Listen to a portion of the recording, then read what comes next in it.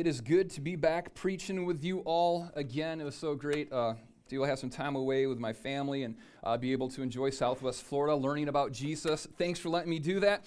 But I'm excited to be back. Today we're doing a standalone called it's just called Legacy. I'm sorry, don't listen to anything I'm saying. It's just called Legacy. And the whole idea behind this, and if you have your Bibles, turn to Deuteronomy chapter 6. Is that we know what the mission of the church is, right? Jesus said, go and make disciples of all the nations and teach them to obey everything that I've commanded to you. But there's different ways that we do this. There are different people groups that we go to. There are different, we're sending missionaries out to different nations. We're doing things inside of our own city and across our nation. There's different strategies. There are different people groups that we're reaching. And I think the one that is the greatest mission of the church, the greatest way that we fulfill the mission of the church is by leaving an unshakable faith in the lives of our children. If I want to make 2 disciples in my entire life, if everything that I do, if this church and everything that Ann and I are pouring ourselves into in this, if this all fails, I'm going to be disappointed. I'm not going to be excited to go and see all of my friends that are pastors. Like, hey, how's it going? It's pretty terrible. Church closed. Pretty bad at what I did. But I got a new career. Speaking of which, do you have any life insurance? Because you could always use a little more. That's not what I want for my life, but I can live with that. But if I fail to make disciples of my own children, then everything else I'm doing, it just doesn't matter to me. Because if there's 2 people I want to see in heaven, it's going to be Eason and Brielle. They're the ones that I'm pouring my life out into them because I want to leave a legacy of faith, of passion for Jesus, an unshakable faith inside of each and every one of them.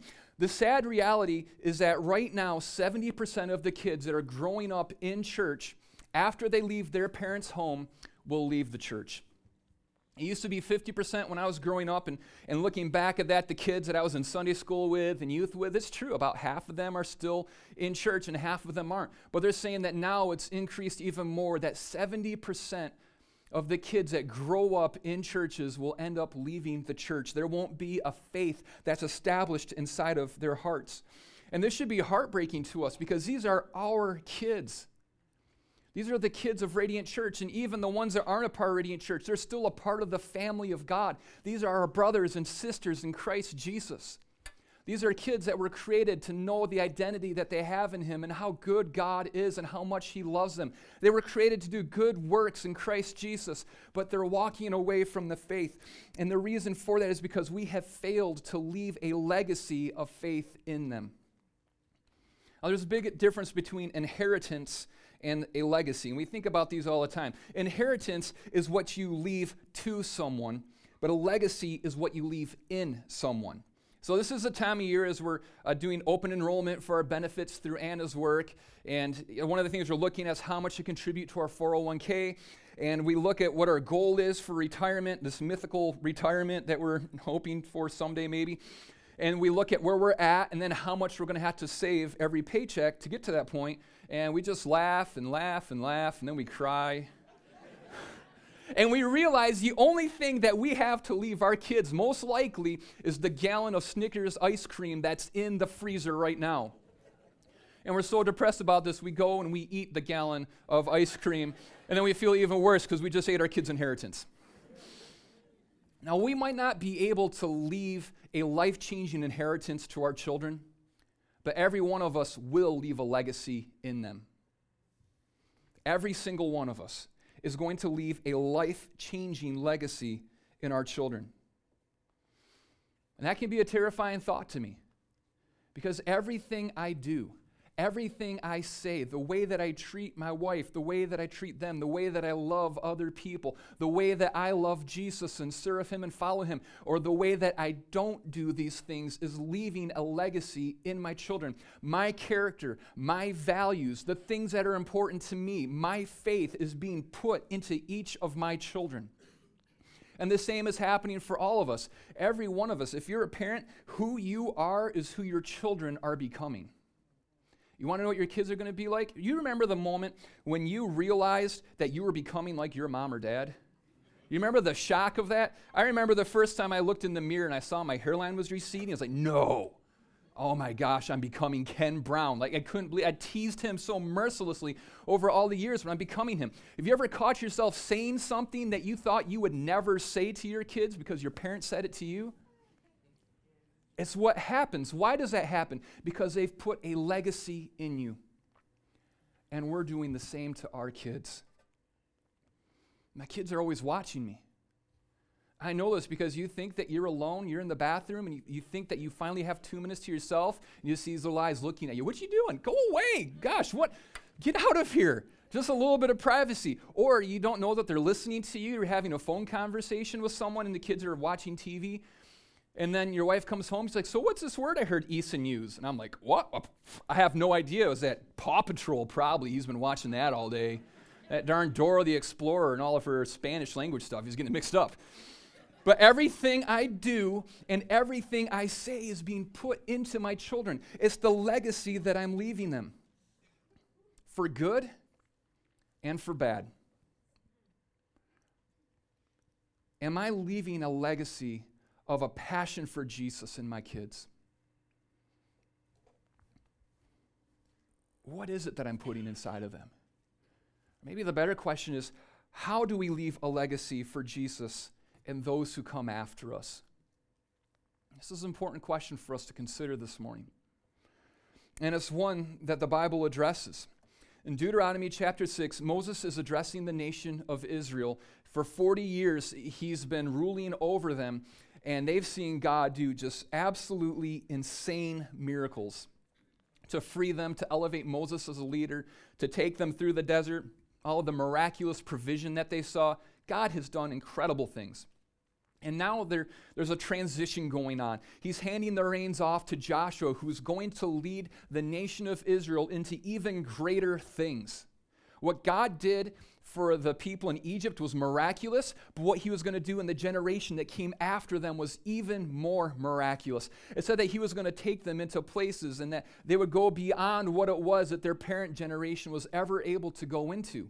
And that Joshua would be able to do things that Moses never did. But this next generation, as they're getting ready to go in to the promised land, God addresses them, and he tells them how it is that they are to leave a legacy of faith in God in the generation that's going to come after them. And it says this in Deuteronomy chapter 6, verses 4 through 12. Hear, O Israel, the Lord our God, the Lord is one. You shall love the Lord your God with all your heart and with all your soul and with all your might. And these words that I command you today shall be on your heart. You shall teach them diligently to your children, and shall talk to them when you sit in your house, and when you walk by the way, and when you lie down, and when you rise. You shall bind them as a sign on your hand, and they shall be as frontlets between your eyes. You shall write them on the doorpost of your house and on your gates. And when the Lord your God brings you into the land that he swore to your fathers, to Abraham, to Isaac, and to Jacob, to give you, with great and good cities that you did not build, and houses full of good things that you did not fill, and cisterns that you did not dig, and vineyards and olive trees that you did not plant. And when you eat and are full, then take care lest you forget the Lord, who brought you out of the land of Egypt, out of the house of slavery. So what God's doing is he's telling them, this is how you make sure that you continue to walk in faith, how you pass this faith on to the generations that come after you. And the first thing that he says we need to do this is that this command is for everyone. He says, Hear, O Israel.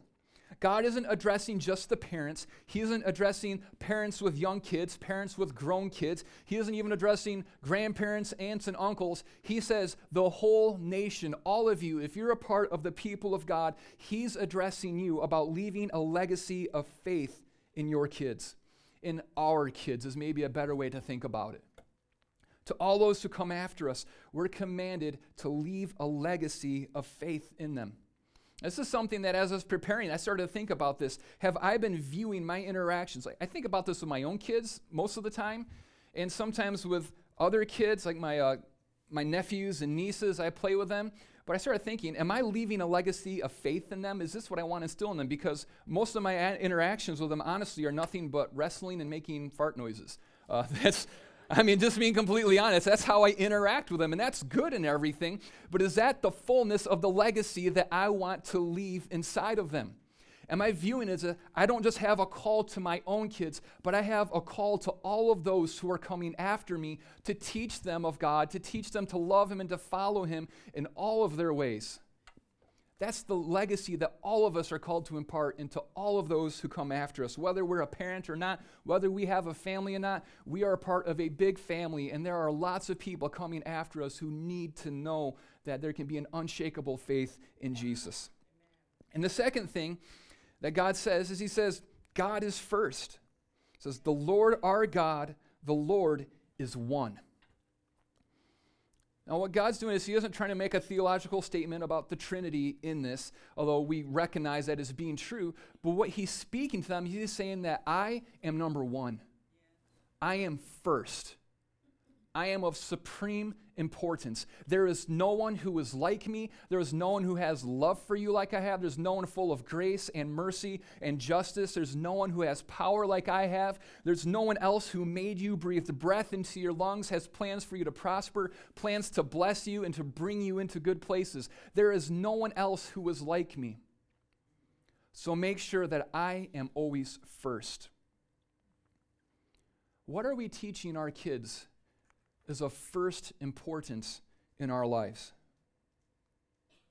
Because there's something that's first in our life. We would all say, oh yeah, Jesus is number one in my life. But is He? If you asked your kids, is Jesus number one in the life of mom and dad? Or even if it's someone other kid in here and they just see you at church and the way that you're interacting with other people and the love of God in you, would someone else look at your life and say Jesus is first in their life? The way you can tell by yourself is just to do an evaluation. How am I spending all of the resources and all of the time that I have? What is the priority of my life? When I was a kid, I thought my parents were insane. Still think that occasionally. And they're listening, so I'm in trouble. I always forget that. Sorry, Dad. But this is what would happen. We had to go to church on Sunday mornings. There was no ifs, ands, or buts about it. The only way I got out of going to church was if I was vomiting. And even then, it was like, okay, is there enough time between vomits for you to attend a 30-minute service or not? You know, they're doing the stop. It's like timing contractions. They're doing that to me. And I'd be like, hey, can I go to my friend Kyle's house? And they'd be like, no, because you have to go to church in the morning, but you can have Kyle come over here. I'm like, but I want to go to Kyle's house. He has a Nintendo. You know? And I was like, that's crazy. I remember wanting to play hockey. And my parents were like, well, that's a Sunday morning league. I'm like, yeah? I don't have school Sunday morning. And they said, we go to church on Sunday mornings. I'm like, why? We could be playing hockey. I could be checking people against the wall for the glory of Jesus. And they said, Jeremy, God is first in our lives. Hockey's good. Other sports are good. There were educational opportunities that I had that took place on Sunday mornings. And education's a great thing. I encourage everyone, pursue learning more, be a lifelong learner, take advantage of every opportunity you have unless it elevates that above Jesus. Your careers. I remember there was times when I had the opportunity to work on Sunday morning, and my parents were like, nope, you go to church on Sunday morning. I'm like, Mom, I could be making $5.25 an hour, because that was minimum wage back then. I'm like, guys, this is so much more important than going to church. They said, nope, careers are great, but God is more important. Basically, everything I wanted to do on Sunday morning, they shot down, or when I was going to youth group. I remember my parents even controlled my finances.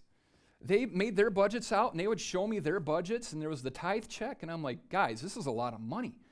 And then they gave me an allowance, and I had to save a certain amount, and I had to tithe off of it. And I was like, guys, like, why are we doing this? But what they taught me was that God is first in everything. They made me serve in the local church because God was worth it. He was worth more than just sitting there and doing nothing. They showed me that in everything I did, that God was the priority. Amen.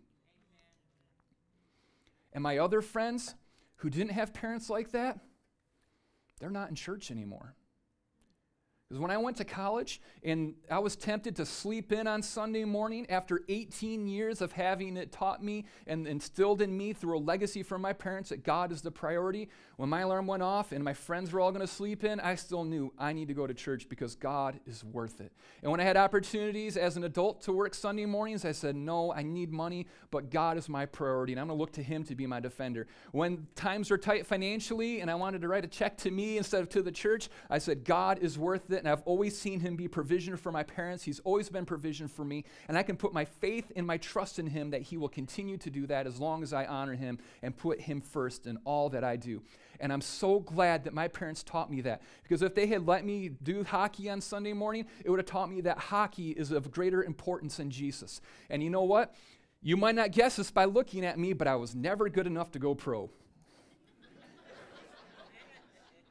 So not only would I have no hockey career, but I wouldn't have a faith either. What are we teaching our kids is first in our lives? Because this is a stat that I just read this week. Only 1% of kids whose parents modeled a faith where Jesus wasn't first to them remain in church as adults. 1%. But 82% of kids who were modeled that Jesus is first in their life are still in church today. Do you want a 1% chance that your kids are going to be in church, or do you want an 82% chance that your kids are going to be in church as adults? To me, that's a no-brainer. We have to teach our kids that God is first before they leave our home, or else they won't just leave our home, they're going to leave their spiritual home as well. What's first in your life? Because your kids are noticing it, and it's going to become first in their lives as well. Number 3, fight for the heart. It says, you shall love the Lord your God with all your heart and with all your soul and with all your might. And these words that I command to you today shall be on your heart. Because God is first, we love him with everything that we are. And to the ancient man, that's what this is talking about, is that there's the heart, which is the emotions, and it's the desires that we have inside of us. There's the soul, which is your mind, it's your intellect, it's your will. And then your might, that's referring to your physical body. And what God is saying is, I want you to love me with everything that you are. I want you to submit your heart to me. And that means the desires that you have. It means your emotions. I'm not calling you to live based out of emotions and desire. I'm calling you to submit these things to me as an act of worship, as a way to say that, God, you alone are first in my life, greater than my desires, greater than my emotions. He says, I want you to love me and to worship me with your soul, meaning that my mind, the decisions that I make are going to be aligned with the mind of Christ, and that I'm going to allow God to continue to renew my mind as I continue to seek him out through his word. And it says that I'm going to worship God and submit even my body to him. I love how Paul, he's writing to the church, and he's addressing issues of immorality and drunkenness and things like this. And he says, you know what? Your body, you might think it's your own, or maybe you've bought into this Gnostic idea that spirit and body are completely separate and there's nothing, the body has no value or importance, that you can do whatever you want with it because the spirit's all that matters. He says, your body is not your own. He says, it was bought with a price. And that your body is the temple, the place where the glory of the living God dwells and resides inside of us. Our body isn't unimportant. It was bought. It was redeemed by Jesus on the cross. And he's called us to submit even the way that we do, or what we do with our body, the way that we use it, using it to serve him and glorifying him. All of this, we submit ourselves to him. We submit ourselves and we love God with our heart. We love him and submit ourselves in our soul. And we love him and serve him and submit himself in our might or in our body. He wants all three of these things. But he says this. He's commanding that these things be upon our heart. Why did he specifically say, I want these words that I'm speaking to you to be upon your heart? It's because a mental knowledge of God is never enough. A mental knowledge of who God is and what he's called us to be is never enough to produce fruit in keeping with a godly life in you. what it'll produce is if we just teach our kids about Jesus, but not to love him and have desire for him, not to have a will to pursue him, then all we're going to do is create little Pharisees. People that know the scripture, people that know what God wants for them, but there's no desire in their heart whatsoever to live and to pursue him and that call that he has upon their life. This is what everything that you end up doing, the thoughts that you have, the things that you do with your body, it all comes out of the heart.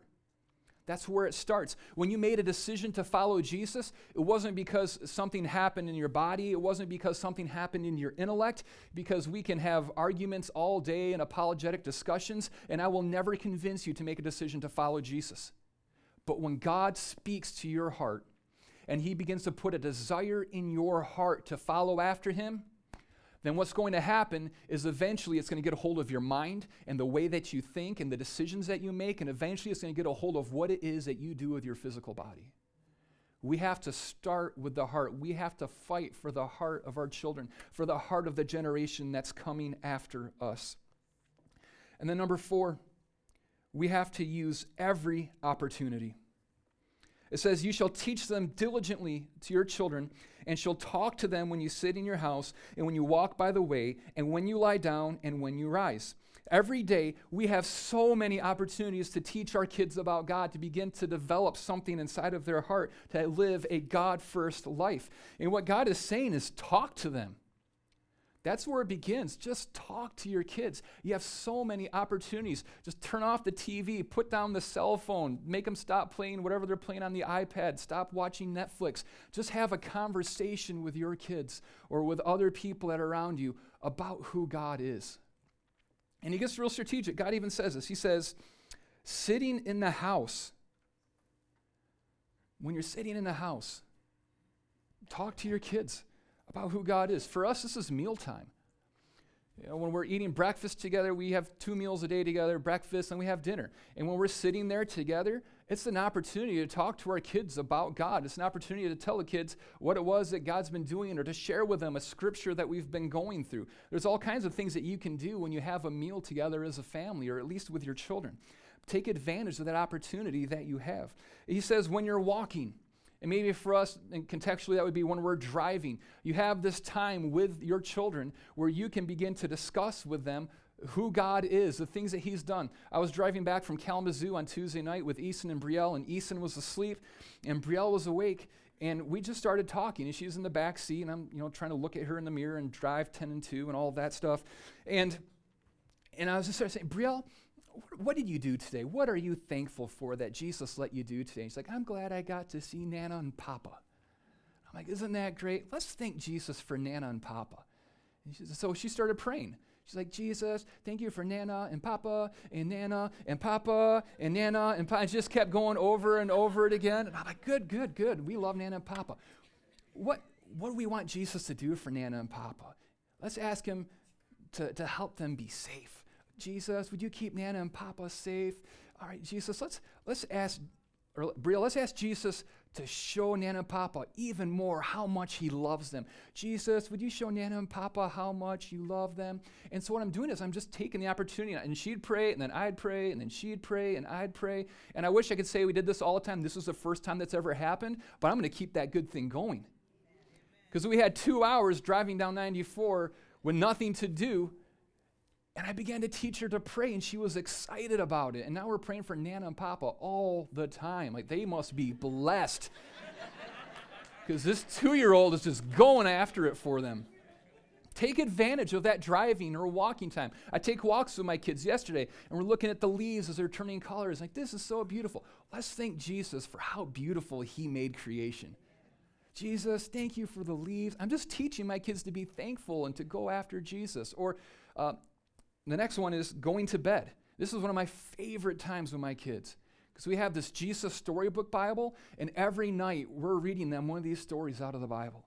And we all cuddle up, and they hold my arms down so I can't turn pages, and it's really uncomfortable. But last night we had to read 2 stories. We read about Naaman, and we're able to talk about Jesus and the imagery of Jesus and Naaman, and that he has the power to heal, and that he loves people that are our enemies, and that we should love and want the best for our enemies too.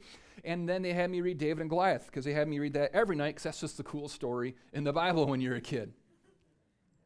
And so then what we do is after we read the Bible story at night, who are some of the people that might be mean to us that we should be praying for and wanting God to heal?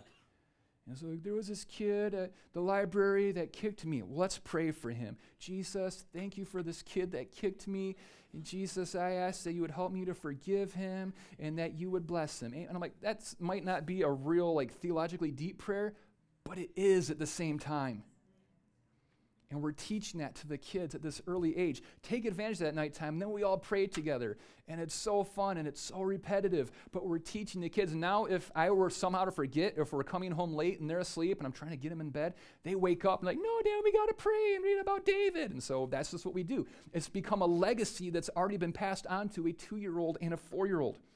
And when we're waking up, when you go and wake your kids up in the morning, look at God made a whole new day for us today.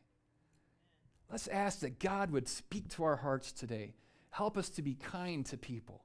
That he would show us how much he loves us and that we would love him even more today. Be strategic about this. And here's one of the things that we're doing is we want to help you in that. So what we've done is we've actually just made this change in our kids' curriculum to something called Orange. And what we're doing is there's something that will be going home with all of you that have kids in kids ministry called a Parent Cue.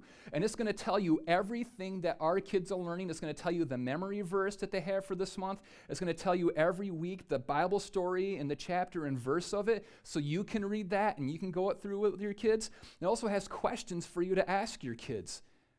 Already little cues for you. So when you wake them up, it has a question for you to ask them. When you're driving, when you're eating a meal together, it has questions that you can ask them that relate to what it is that they're learning in kids ministry on Sunday morning. Because what's going to make a difference in the lives of our kids isn't when you as parents and we as a church are separately trying to build faith in them, but when we come together to do this. That's when we can build an unshakable faith in the hearts of our children. Another thing is we have Bibles for all of the kids. If you have someone that's in the 0 to 2s, the 3 to 5s, we have the Jesus Storybook Bible for you to take home and start reading that to your kids at night. And then for some of the older kids, we have a little 1-year challenge Bible that they'll be taking home today. Just short little chapters for them to read every day so that they can go through the Bible and read along with them. Have discussions with them about what they're reading. And if you don't know the answer, that's great. Tell them, I don't know. Let's find out. Because that models for them that they don't have to know all the answers and that the Bible is something we continue to learn about over the course of a lifetime. And then lastly, number 5, never forget what God has done. It says, and when you eat and are full, then take care lest you forget the Lord who brought you out of the land of Egypt, out of the house of slavery. What happens so many times is we are so blessed by God. We have seen him move. We have seen his goodness. And we recognize that and we thank God for it. We have blessing that we don't deserve. It says that they went into homes that they didn't build and they ate from crops that they didn't plant. That was God's blessing. That wasn't something they provided for themselves. Well, we're all walking in that kind of blessing if we're a Christian. That we have blessings that we don't deserve that are just from Jesus because of his love for us. Our salvation, the healings that we've seen, the times God's spoken to us, the strength he's poured into us, his grace, his mercy, all of these times that we've seen God move and do incredible things, we might remember them and we might thank Jesus for them and it might build a faith inside of us. But if we don't tell these things to our children, they will never know. They will think that you brought on yourself all of the blessings that you have. They'll never know that it was God that did it. I don't want my kids to ever think that I'm so pure and that I'm so holy and that I have somehow by my own hand brought about all the blessings that I enjoy in my life. I want them to know that their dad used to be a bad man, that their dad struggles with sin, that their dad isn't perfect, that their dad is such a broken and flawed vessel, but by the grace and the power of God, I've received salvation. by the grace and the power of God, I'm able to walk into what it is that He's called me to. And I'm able to be transformed and renewed into His image. Day by day, I'm becoming more and more like Jesus. And I might still struggle, I might still fall, I might still fail, but I'm still going to get up and I'm still going to follow after Jesus. I'm never going to forget about the good things that He's done in my life, for the healings that He's brought into my body, for the wife that He brought me, for the children that He's given me, for the friends that He's surrounded me with. I am such a blessed person, and it's not because of me. It's because of Jesus. And I want my kids to always know that. And I want them to know that what Jesus has done in me, He wants to do in them. And I want the ceiling that I reach someday at the end of my life to become the floor that they start out on in life. I want them to go farther in their faith, farther in their passion for Jesus than I ever can. I want them to do greater things for the kingdom than I ever dream of doing. But I can't leave a legacy to my children that is something other than what I am. And this is where it starts for us. Whether you're a parent or not, God said all of us are called to leave a legacy of faith to those that are coming after us. Can you leave that legacy right now? Is it who you are? Or is the legacy that you're going to leave in those that come after us going to be one that causes them to walk away from the family of God? Is Jesus first? Are you someone that's walking in repentance and forgiveness? Are you someone that's loving those who hate you? Are you someone who's forgiving your enemies? Are you someone that's making Jesus the center of everything that you do? If not, then you can't leave that to anyone else. And what we have to do is we this morning have to say, God, would you first do that in me? Let's pray together this morning.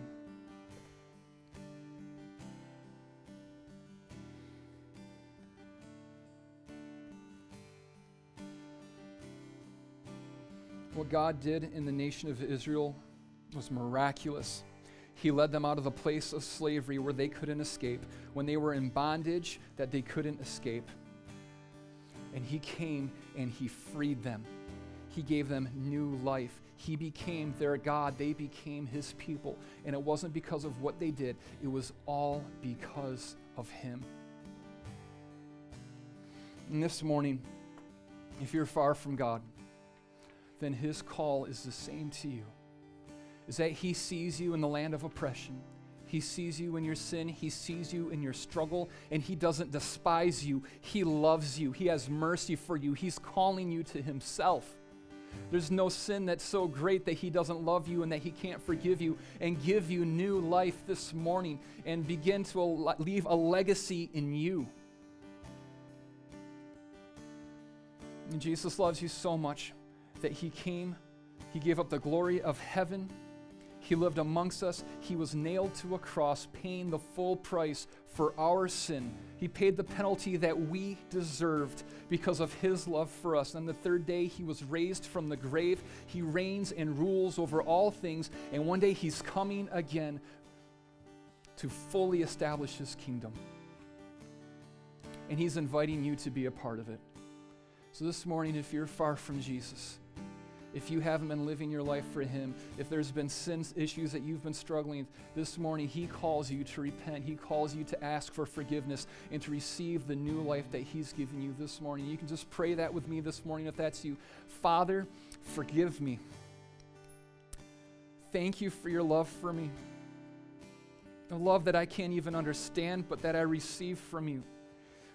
And this morning, I'm walking away from that old life, and I'm embracing the new life that you give to me. Father, would you strengthen me for that? Father, would you send the Holy Spirit to fill me, to produce the fruit of the Holy Spirit inside of my life, to strengthen me that I can overcome every temptation to sin, so that I can overcome condemnation and guilt and shame and live in the joy and the peace that you have won for me. From this day forward, I'm following after you.